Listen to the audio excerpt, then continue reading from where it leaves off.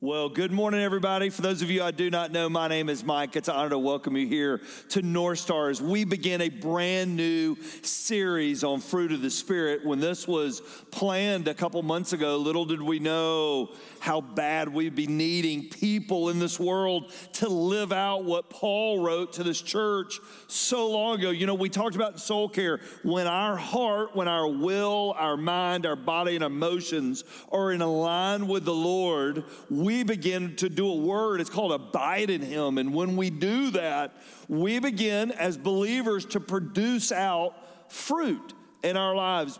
Paul said it this way to the church of Galatia, but the fruit of the Spirit is this: love, joy, peace, patience. And he goes, today we're going to talk about love. So it's good to know it, but what's it look like to live it? Jesus told us a story. If you've got your Bibles today, I want you to turn to the book of Luke, Luke chapter 10. Jesus told us a story of what love looks like lived out. To know it here, not live it here, is a huge swing and miss. If we ever remember what baseball looked like to be played, you'd remember what a swing and a miss is. The ball's here, the bat's here, it's a swing and a miss. His goal for the listeners of that day and the listeners of today is that the ball meets the bat and we get it. We understand what love looks like lived out. Luke chapter 10, I want you to join me and let's start reading verse number 25. I love this story because Jesus is answering a question. But by answering a question and telling a story, he makes us have to deal with the story. Look with me. And so hopefully you've got out your app today, North Star Church, Georgia. If you never downloaded it, that's the best way to follow along because all the notes are right there. If you're on your laptop, notes are on the side. But I want to make sure you're reading the story with me today. So Luke 10, verse 25. And behold, a lawyer stood up to put him to the test. Teacher, what shall I do to inherit eternal life? What do I have to do to make sure that I get to live forever? He said to him, well, what's written in the law? How do you read it? And the man answered, he said, you shall love, that word, you shall love the Lord your God with all your heart, with all your soul, with all your strength and all your mind, and your neighbor as yourself. He was familiar with that. What was written in the book of Deuteronomy that we know now as Deuteronomy is the law of Moses at the time. Jesus said to him, you've answered correctly, do this and you'll live. But this is where the story gets interesting. But desiring to justify himself, he said to Jesus, well then who is my neighbor? That's a question, isn't it? Question isn't what does exactly love look like? So if I'm going to live out love, well, then who's my neighbor? In your view, Jesus, who's my neighbor? And Jesus tells him a story that was a hot-button story for that day. He said a man was going down from Jerusalem to Jericho, long stretch of highway, not a great place of town, and he fell among robbers who stripped him, they beat him, they departed, and they left him half dead. So this guy who was on a journey got beat up pretty bad and left on the side of the road. Now, by chance, a priest was going down the road, and when he saw him, he passed by on the other side. So you're going to hear the word saw said three different ways. The priest who knew what to do saw him, passed by on the other side. So likewise, a Levite, when he came to the place and he saw him, he passed by on the other side. He saw him. But a Samaritan. See, Jesus threw the whole story when he threw in the Samaritan because Samaritans for Jews, it was not a good conversation. They didn't like Samaritans. They were half-breeds. They didn't fit in with Jewish culture. And Jesus makes the Samaritan the hero of the story. But a Samaritan, as he journeyed, he came to where he was. And when he saw him, not with these eyes, but with these eyes, he had, I want you to look at the word, compassion.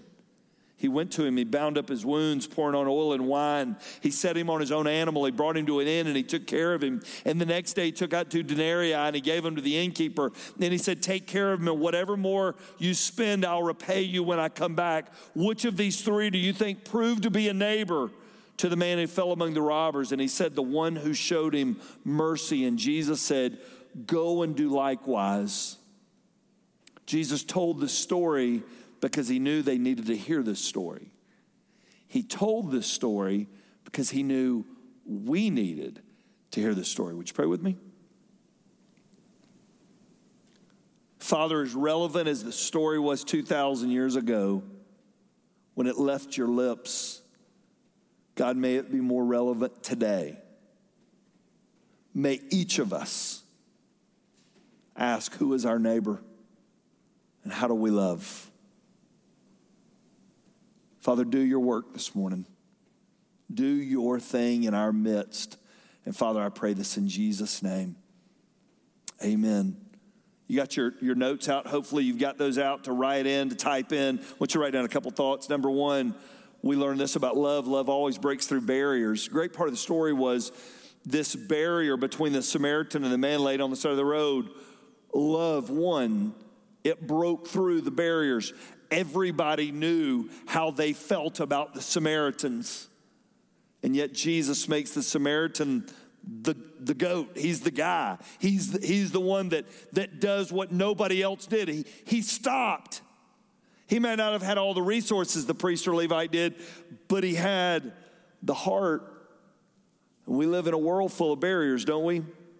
There's racial barriers. There's political barriers. There's class barriers, social economic barriers.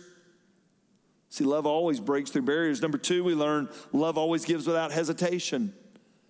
The Samaritan didn't even pause to think. He just stopped and he did. What I love about the story is it literally is a picture. He had to tear his own robes to bandage up this guy's wounds. Isn't that crazy? He had to tear what was on him to take care of one he probably didn't run in the same group with. But that's what love does, isn't it? And number three, love always goes the extra mile. Love always goes the extra mile. He put him on his donkey and he took him to the inn. He paid his wage and paid his fare and said, if there's any more expenses, put on me. See, love always costs something. Love always means something. We can't just say, I love. Love means we've got to do. I believe as relevant as this story was 2,000 years ago, I think it's even bigger today. So today I've asked three, I call them friends. They're great friends of mine to join me on the stage to talk about how this story is playing out in our story as we live this out in our culture. How is what Jesus said 2,000 years ago relevant to our lives? And how in the world do we learn to live out what he told that lawyer to do? Well, the hardest part of today already has been, I want to hug each of these guys when they come up, but I don't want any of your letters going, why did you hug? We're under a mandate right now. You can't hug. So I apologize in advance for that. But these are friends from North Star, but they're friends way past North Star. Xavier Smith, introduce yourself. Tell everybody who you are and what you do. Xavier Smith. I'm a football coach at Allatoona High School, the defensive coordinator. Been teaching for 28 years now, and been attending here for 7 years, and I've known you for 7 years, and thank you for allowing us to be here. Thank you, Coach. Ernest Davis, entrepreneur. Been going to North Star for 10 years, place I consider to be home, and I'm happy that you've called us to have this very needed and necessary conversation. Thank you, buddy. My name's Larry Graves. I've known Mike since I was a baby in my mom's arms. He was a babysitter. I'm just kidding. I've known Mike for a long time. I moved here in '96 and been part of North Star off and on since then. And worked for Regal Theater Church, helped put churches in theaters. Got 4 little babies. I'm glad you're having this conversation, Mike. Larry, you made a comment to me on the phone the other day that I think sets up today really well. You said this isn't a theology issue; it's a neighborology issue. Speak to that real quick. Yeah, I think as the church, and part of even why we have this conversation, there's plenty of places to have a political and a racial conversation. Part of the responsibility of us as a body is like, what does God say about this? And if you ask Jesus, what do you say about, slowly watching black people die on TV or whatever else, he would say, who's my neighbor? That's where we start. We start with our theology. Who does God say people are? We're created in his image. That's where we start. Is there a creator God? Which is where this conversation starts, in my opinion. There's a creator God who made everybody with what we call equality of essence. Because we have God's image in us, we are equal and have worth and value. We start there, then it determines how I treat you based on that. You made a comment to me, and I thought it was so right on. God put this one on a tee for us. We didn't know 3 months ago when this sermon series, we knew we were doing it. We didn't know how relevant today's message would be to where we're living. When I called each of you, so we knew we were doing the sermon. This call went out on Thursday. I'm standing in my yard Thursday afternoon. I wrestled with it all day. I hate doing things last minute, but I couldn't get away from it. When I called you and you heard my voice and I asked you to be here today, what went through y'all's minds? For me, I've been praying for this for about 3 weeks now, and I've been trying to search of what's my response to this, where am I supposed to be, what am I supposed to do, how am I supposed to help, and not let this just be passed over and cry and complain, but what am I going to do? So God answered a prayer for me, and I was amazed that God had already had this plan. He was already working on you. So when I heard your voice, I was like, yes, I'm ready. Let's go. Let's talk about it. So I was just very, very grateful, and that's why North Star is the greatest church. Thank you, Coach. When I got the call, I was a little shocked because God was kind of preparing my heart to get ready. I was like, well, get ready for what? And then you called, and I was like, wow. God, I'm honored because obviously there's a word that you have to say, and you've chosen me as a vessel to say it. So it's a sense of heaviness and a sense of lightness of knowing that God asked me to be here, and he did that through you. So thank you. Amen. I think when you call me Mike, I had a gratitude that you were going to say something. I've known you, what we figured 20-something, whatever years. I know your heart. I know where you are. I know you've been there for me whenever, I know who you are. But I feel like our church doesn't know how you feel about this. And I just thought, a little bit was like, finally, man, he's going to say something. Black people need to hear what you have to say. White people need to hear we need a spiritual leader to help us navigate this. What have y'all felt these past few weeks? I watch the news with my set of lenses that I was raised with, right? I see what's going on in our world, but I have my life that I've grown up with. Y'all may not know this. I'm white, all right? And so those are the lenses that I've... Very. I know, I do get a good tan in the summer. As you guys have watched this play out, what have you been feeling? What would you say? Anger, hurt, disgrace, really my soul has been torn and my heart has been broken. And, I have 2 little boys that are growing up in this world, and one of them is about to start driving and go to high school. And I've always had that feeling of what happens if he gets pulled over? What if he does the wrong thing? What if he moves the wrong way? What if he speaks the wrong way? What will happen to him? Because I want him to come back home to me at night. I feel like you don't have to worry about that as a white man. You know that your child, if he gets pulled over, he's going to be safe. But mine, his life could be ended over him saying something or doing something stupid just because he's a teenager. And that's what they do. They're going to be stupid. So that's been my fear and my biggest worry. And I haven't worried about myself. It's been for my kids. And not only mine, but for all of my friends that have high school kids and young men, because Satan is attacking our black youth. So, Mike, I hope I can be transparent here, but it's heavy because this is a difficult conversation to have. There are people that are watching now that are cringing because it's very difficult. My heart's heavy because the truth of the matter is that the American soil soaks in the blood of black people who died needlessly because of the color of their skin. I'm from Mississippi, so I lived watching, seeing some of this, hearing stories of this, and I'm reminded of, it's the same state that Emmett Till, a young black boy at the age of 14 who was lynched and his body was mutilated because he allegedly flirted with a white woman. And his body was on display in a casket, and that's when America saw it. Not when he was lynched. America saw it when the body was on display. We fast forward to now, and because of cameras, it's on display. And it reminds me that there's still this treacherous cultural disease that plagues America, kind of like COVID-19 now. We're all trying to search through how to deal with this. In its similar ways, it's a disease that plagues this nation, and we have to find a way to solve it. There's a popular, I think, Will Smith quote going around social media right now that says, racism isn't getting worse, it's just being filmed. And there was a part of me that's kind of been like, I told you, like, we've been trying to tell you, like, it's going on. It's reminiscent of the 60s, I think, when people actually saw black people being attacked by dogs and watered down with hoses, and you actually saw it in front of your face, and all of a sudden you couldn't disconnect from it. Like, man, you started to see these are people who shouldn't be treated that way. And I feel like that's kind of what's happened with the news recently. So there's that, like, this isn't new.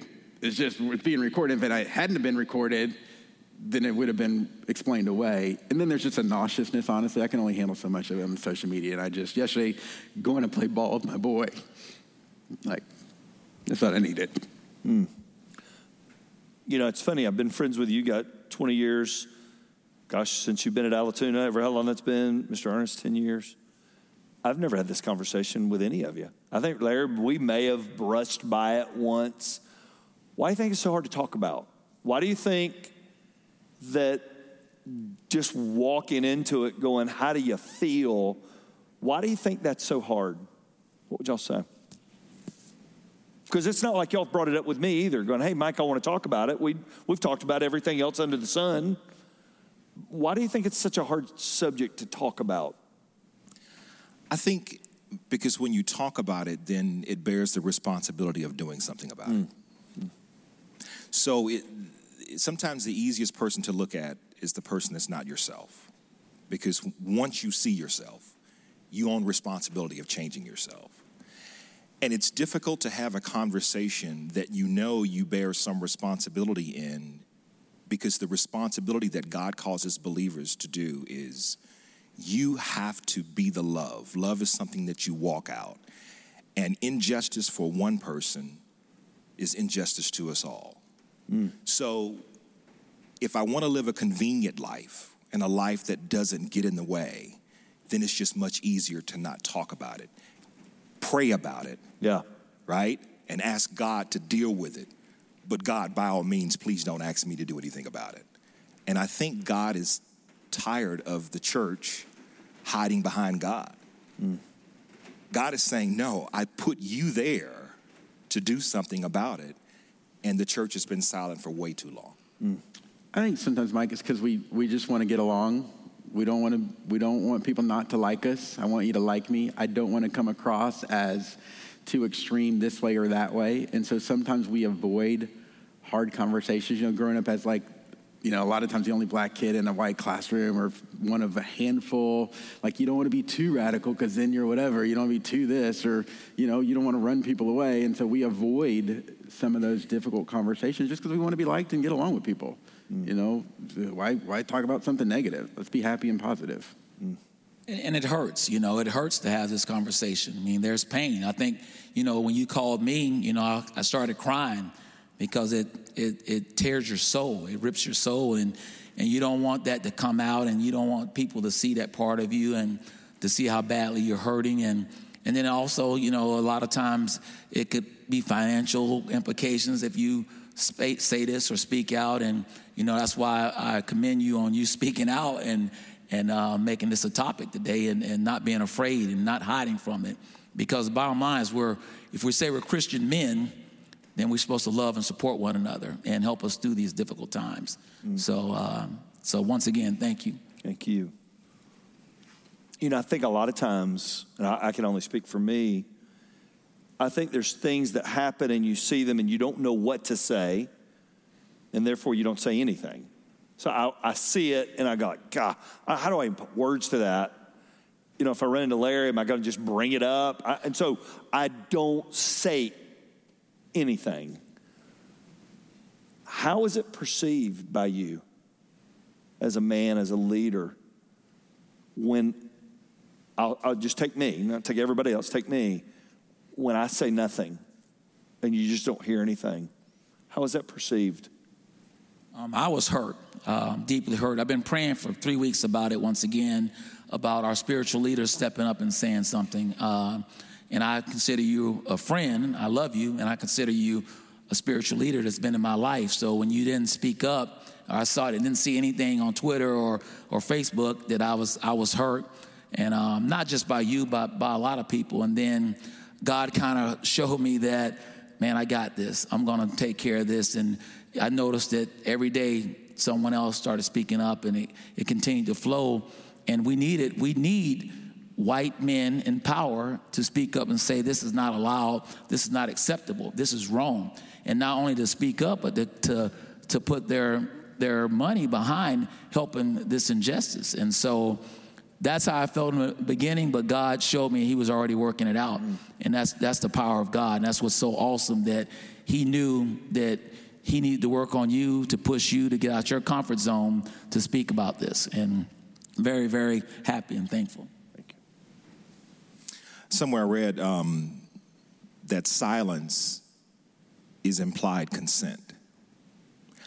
I know your heart, but I knew that with the challenges that this country faces, there has to be a word from the Lord. And why isn't that word coming from the place that is the author and the finisher of our faith? So I'm glad that you stood out, because this is difficult for you, right? I know this is not popular. This is not popular. There's some people that are wondering right now, why is he having this conversation? Why should we? So I thank you for it, and I'm glad you broke the silence, and I hope that other churches do the same. Mike, I don't expect you to address every issue that comes up. Like, that's not who we are as a church. That's not who you are. I don't think preachers should chase every issue. At the same time, every time one of these kind of incidents happen, there's a part of me that's like, man, I kind of hope he at least prays or says something. And I think a little bit. So I don't know if disappointment's the right word sometimes, but man, I kind of just a hopeful, like, I know your heart. I want everyone else to know your heart. I want you to lead us in that. I think a little bit of the irony, I think this conversation in the church should be driven by the word of God. Like, this text, like, you would have to ignore in a really bad way what happened in Minneapolis to preach Luke chapter 10. The irony, to answer your question, is when Jesus tells a story, he starts with a priest. And the priest said nothing, and he did nothing. I think it's part of the challenge of the text. He's like, that's your neighbor. It's a random guy you don't even like laying in a ditch. You have a responsibility. We all do. Like, if that's our neighbor, we've all seen it. We're all accountable now because we've all seen it. Biblically, we're accountable. Not because you're black or white, because you're Christian. That's where I was Thursday. Sort of a crazy chain of events, and I've told you guys of the chain of events, that from a phone call to an email to a sitting down in the text to going, I'm just going to be honest, and I didn't share this when we did our run-through earlier. You're the priest if you walk by. You're the guy you've always told people not to be. And then that afternoon, I was listening to something Andy had done, and he quoted Dr. King, and he said, in the end, people will not remember the words of our enemies, but the silence of our friends. And that one hit me right between the eyes. And Ann will tell you, I've been a restless soul all weekend. And I want to tell you guys, for those times that I've walked by and been silent, I'm sorry. For those of you that are watching that have thought silence meant implied intent and consent, man, that's not who we are. So it makes the question be, what's it going to take? I mean, this place is a mess. It is a mess. And COVID's a great illustration, Ernest, because You can't see the physical manifestation. You could be a carrier of it, not even know it. And that's the hard thing about prejudice and racism, is it lies at a deep spot within us that it doesn't always manifest itself. What's the fix? From y'all's vantage point, from you guys as men, as leaders, as husbands, as dads, as a coach who leads so many young men, what's the fix that we can be the Samaritan in the story to stop and do the right thing? Well, from y'all's vantage point, what would you say? It's funny you asked this question, because I actually asked this question. I called my old coach last night. His name is George Bryan. He was the president of Bryan Foods and then eventually went on to become the CEO of Sara Lee. And one unique thing about where I grew up in Mississippi in West Point was we didn't have the racial tensions and issues that so much of Mississippi had. And I thought about that last night, and I called Coach Bryan. I hadn't talked to him in years. I said, Coach, help me to understand how we in West Point didn't deal with a lot of the other issues that the cities around us were dealing with. And this is the fix, Mike. George Bryan said, Ernest, we didn't tolerate it. He says, I met with a bunch of the other white leaders and ministers in our city of West Point, and we made an intentional decision that racism was not going to raise its ugly head in West Point, because we knew what was going on in Mississippi. He says, we didn't tolerate it. He says, when I went on to become president of Sara Lee, we didn't tolerate it there. He says, the first thing I changed was I went in the boardroom and said, we have to have a boardroom that looks like America, and we have to go find black people to be on this board. He said, I was very intentional about that. And I said, well, where did that come from? He says, my mom. My mom was a woman of faith. He said, and she was just as radical. She taught us to be radical and intentional about it. He says, I'll give you an example. He said, my mom refused to get up on stage to get her diploma because the governor was racist. She wanted to make that statement that she will not accept a diploma from a racist man. He said, she made us leave the church and start another church because our pastor didn't want to integrate the church. I think the fix is God is calling his people to be bold, to say, no matter where you are, if it's in your classroom, if it's on your job, if it's in your boardroom, if it's on your beat as a police officer, not on my watch. I know racism exists, so I'm going to contain it and quarantine it as best as I can by making sure it does not happen on my watch. And that is an intentional, active act, not a passive act. And you have to be intentional, Pastor. In our society, most black men, we want the same thing as white men. We want life, liberty, and the pursuit of happiness. And we see that our life has been taken from us. We see that our liberties have been violated. And then we're not getting the fair pursuit of happiness. And that's what we want.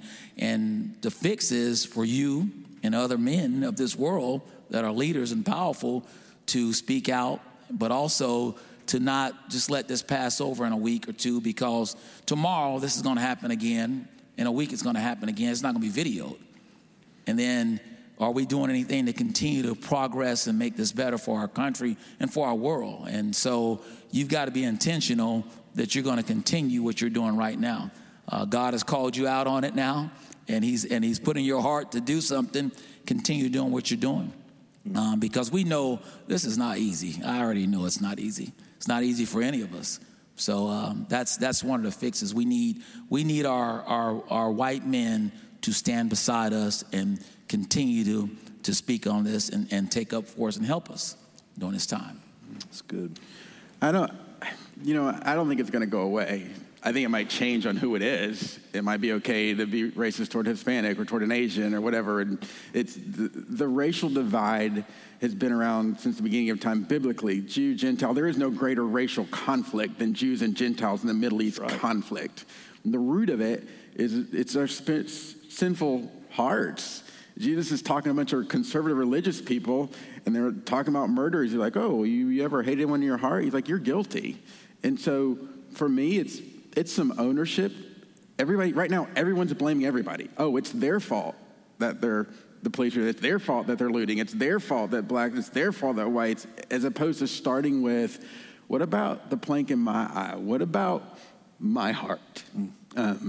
I think when we take some ownership and go, yeah, I probably have some subtle, biases, prejudices, stereotypes in my heart. I'm just smart enough to hide it and not let people record it on camera. But spiritually going men, people need Christ. Jesus was like, you have a sinful heart. You were born with one. I came to die for that sinful heart and to put the love of Christ so you can love a Gentile, you can love a Jew, you can love a white, you can love an Asian, you can love a Hispanic, you can love a black man because of Christ in me. And it's way bigger than this black-white political conversation, in my opinion. Yep. Like what we were saying just a minute ago, I'm going to build my heart upon his love, or my life upon his love. Like if everyone we've seen on TV the last couple weeks was building our life on God's love, we wouldn't be seeing what we're seeing on TV. And one last thing, I read a local police chief say last night, his heart was moved. It wasn't just about policy. He said that guy diminished the badge. And there's some guys who wear that with honor. And so for a guy to stand up and go, well, we're going to change policies and do some racial sensitivity training, is one thing. But for a guy to go up and go, that grieved my heart. And what it did to who I am as an officer, what it did to black people and white people and to our nation, and a passionate ownership that leads the conversation. Yeah, I love that illustration too, Larry, because it's not a police issue. That's not your brother-in-law's chief of police, in Burke County. This is a heart issue. Andy made a statement, and the statement was, the further we are from a problem, the more simple it looks, and the closer we are to a problem, the more complex it is. And as we all walk into this, it's not an easy solve, God, for whatever reason, laid each of you on my heart. I know a lot of people, but you three were light shining. In fact, I called my son Casey, and Casey, we were talking about it. And same people he laid on his heart. If you had one word for people that are watching today, what would your word be, Coach Zoff? My word is that I'm a man, that I love Christ, that I've raised my children to love Christ. I raised my children to help mankind. I raised my children that they are put on this earth to serve others. So as you see a black man, I'm a black man that lives in America. I'm American. I'm not African. I don't know anything about Africa. I know about being in America. And once again, I want the same thing that you want. I want to be happy. I want to take care of my family. I want to retire soon, hopefully, and live a good life. And I want to bless people. And, the Bible, there's over 100 verses in the Bible speaking on love thy neighbor. So Jesus Christ knew that this was going to be a problem. That's amazing that he knew back then, 2,000 years ago, that this was going to be a problem now. That's why he referenced it over 100 times to love thy neighbor. And so if we can't soften our hearts because our hearts are that hardened, then this is never going to change, because the word says to love thy neighbor. And so that's why I raise my kids, that you better, no matter how successful you are in life, you better love other people. You better bless other people. And that's what I teach my kids. And that's who I am. That's why I was put here. Mr. Ernest? The word that I would want to give to everyone is, imagine if Christ came and sat down beside you and said to you, so what are you going to do? Because I think that's what Christ is saying to each and every one of us. There's a piece of this that we can own in affecting and infecting the change through love. And I would just ask every person, every believer, to spend some time asking God, so now that I've heard, now that I see, what is it that you want me to do? And God, please give me the courage to do it. You said one thing. This is the edges I'm going to get. We're not tokens. I've been your friend for 20 years. you live this out even if you haven't said anything about it. We're just saying something about it, but you live it out. My parents used to lecture before spanking. The lecture sometimes worse than the spanking. Like, just spank me, get over the lecture. My dad taught me, man, you love God, you love people, and you love yourself, and 2 wrongs don't make a right. I'm trying to teach my kids that. One word, I'd say what Jesus said, who's my neighbor? I think if all of us went home tonight and prayed, God, who's my neighbor? Is a police officer who does bad things my neighbor? Yeah, probably. Is a black guy who does bad things my neighbor? Yeah, probably. Now that I'm aware of it, I have accountability. Like, who's my neighbor, God, and how should I respond to them?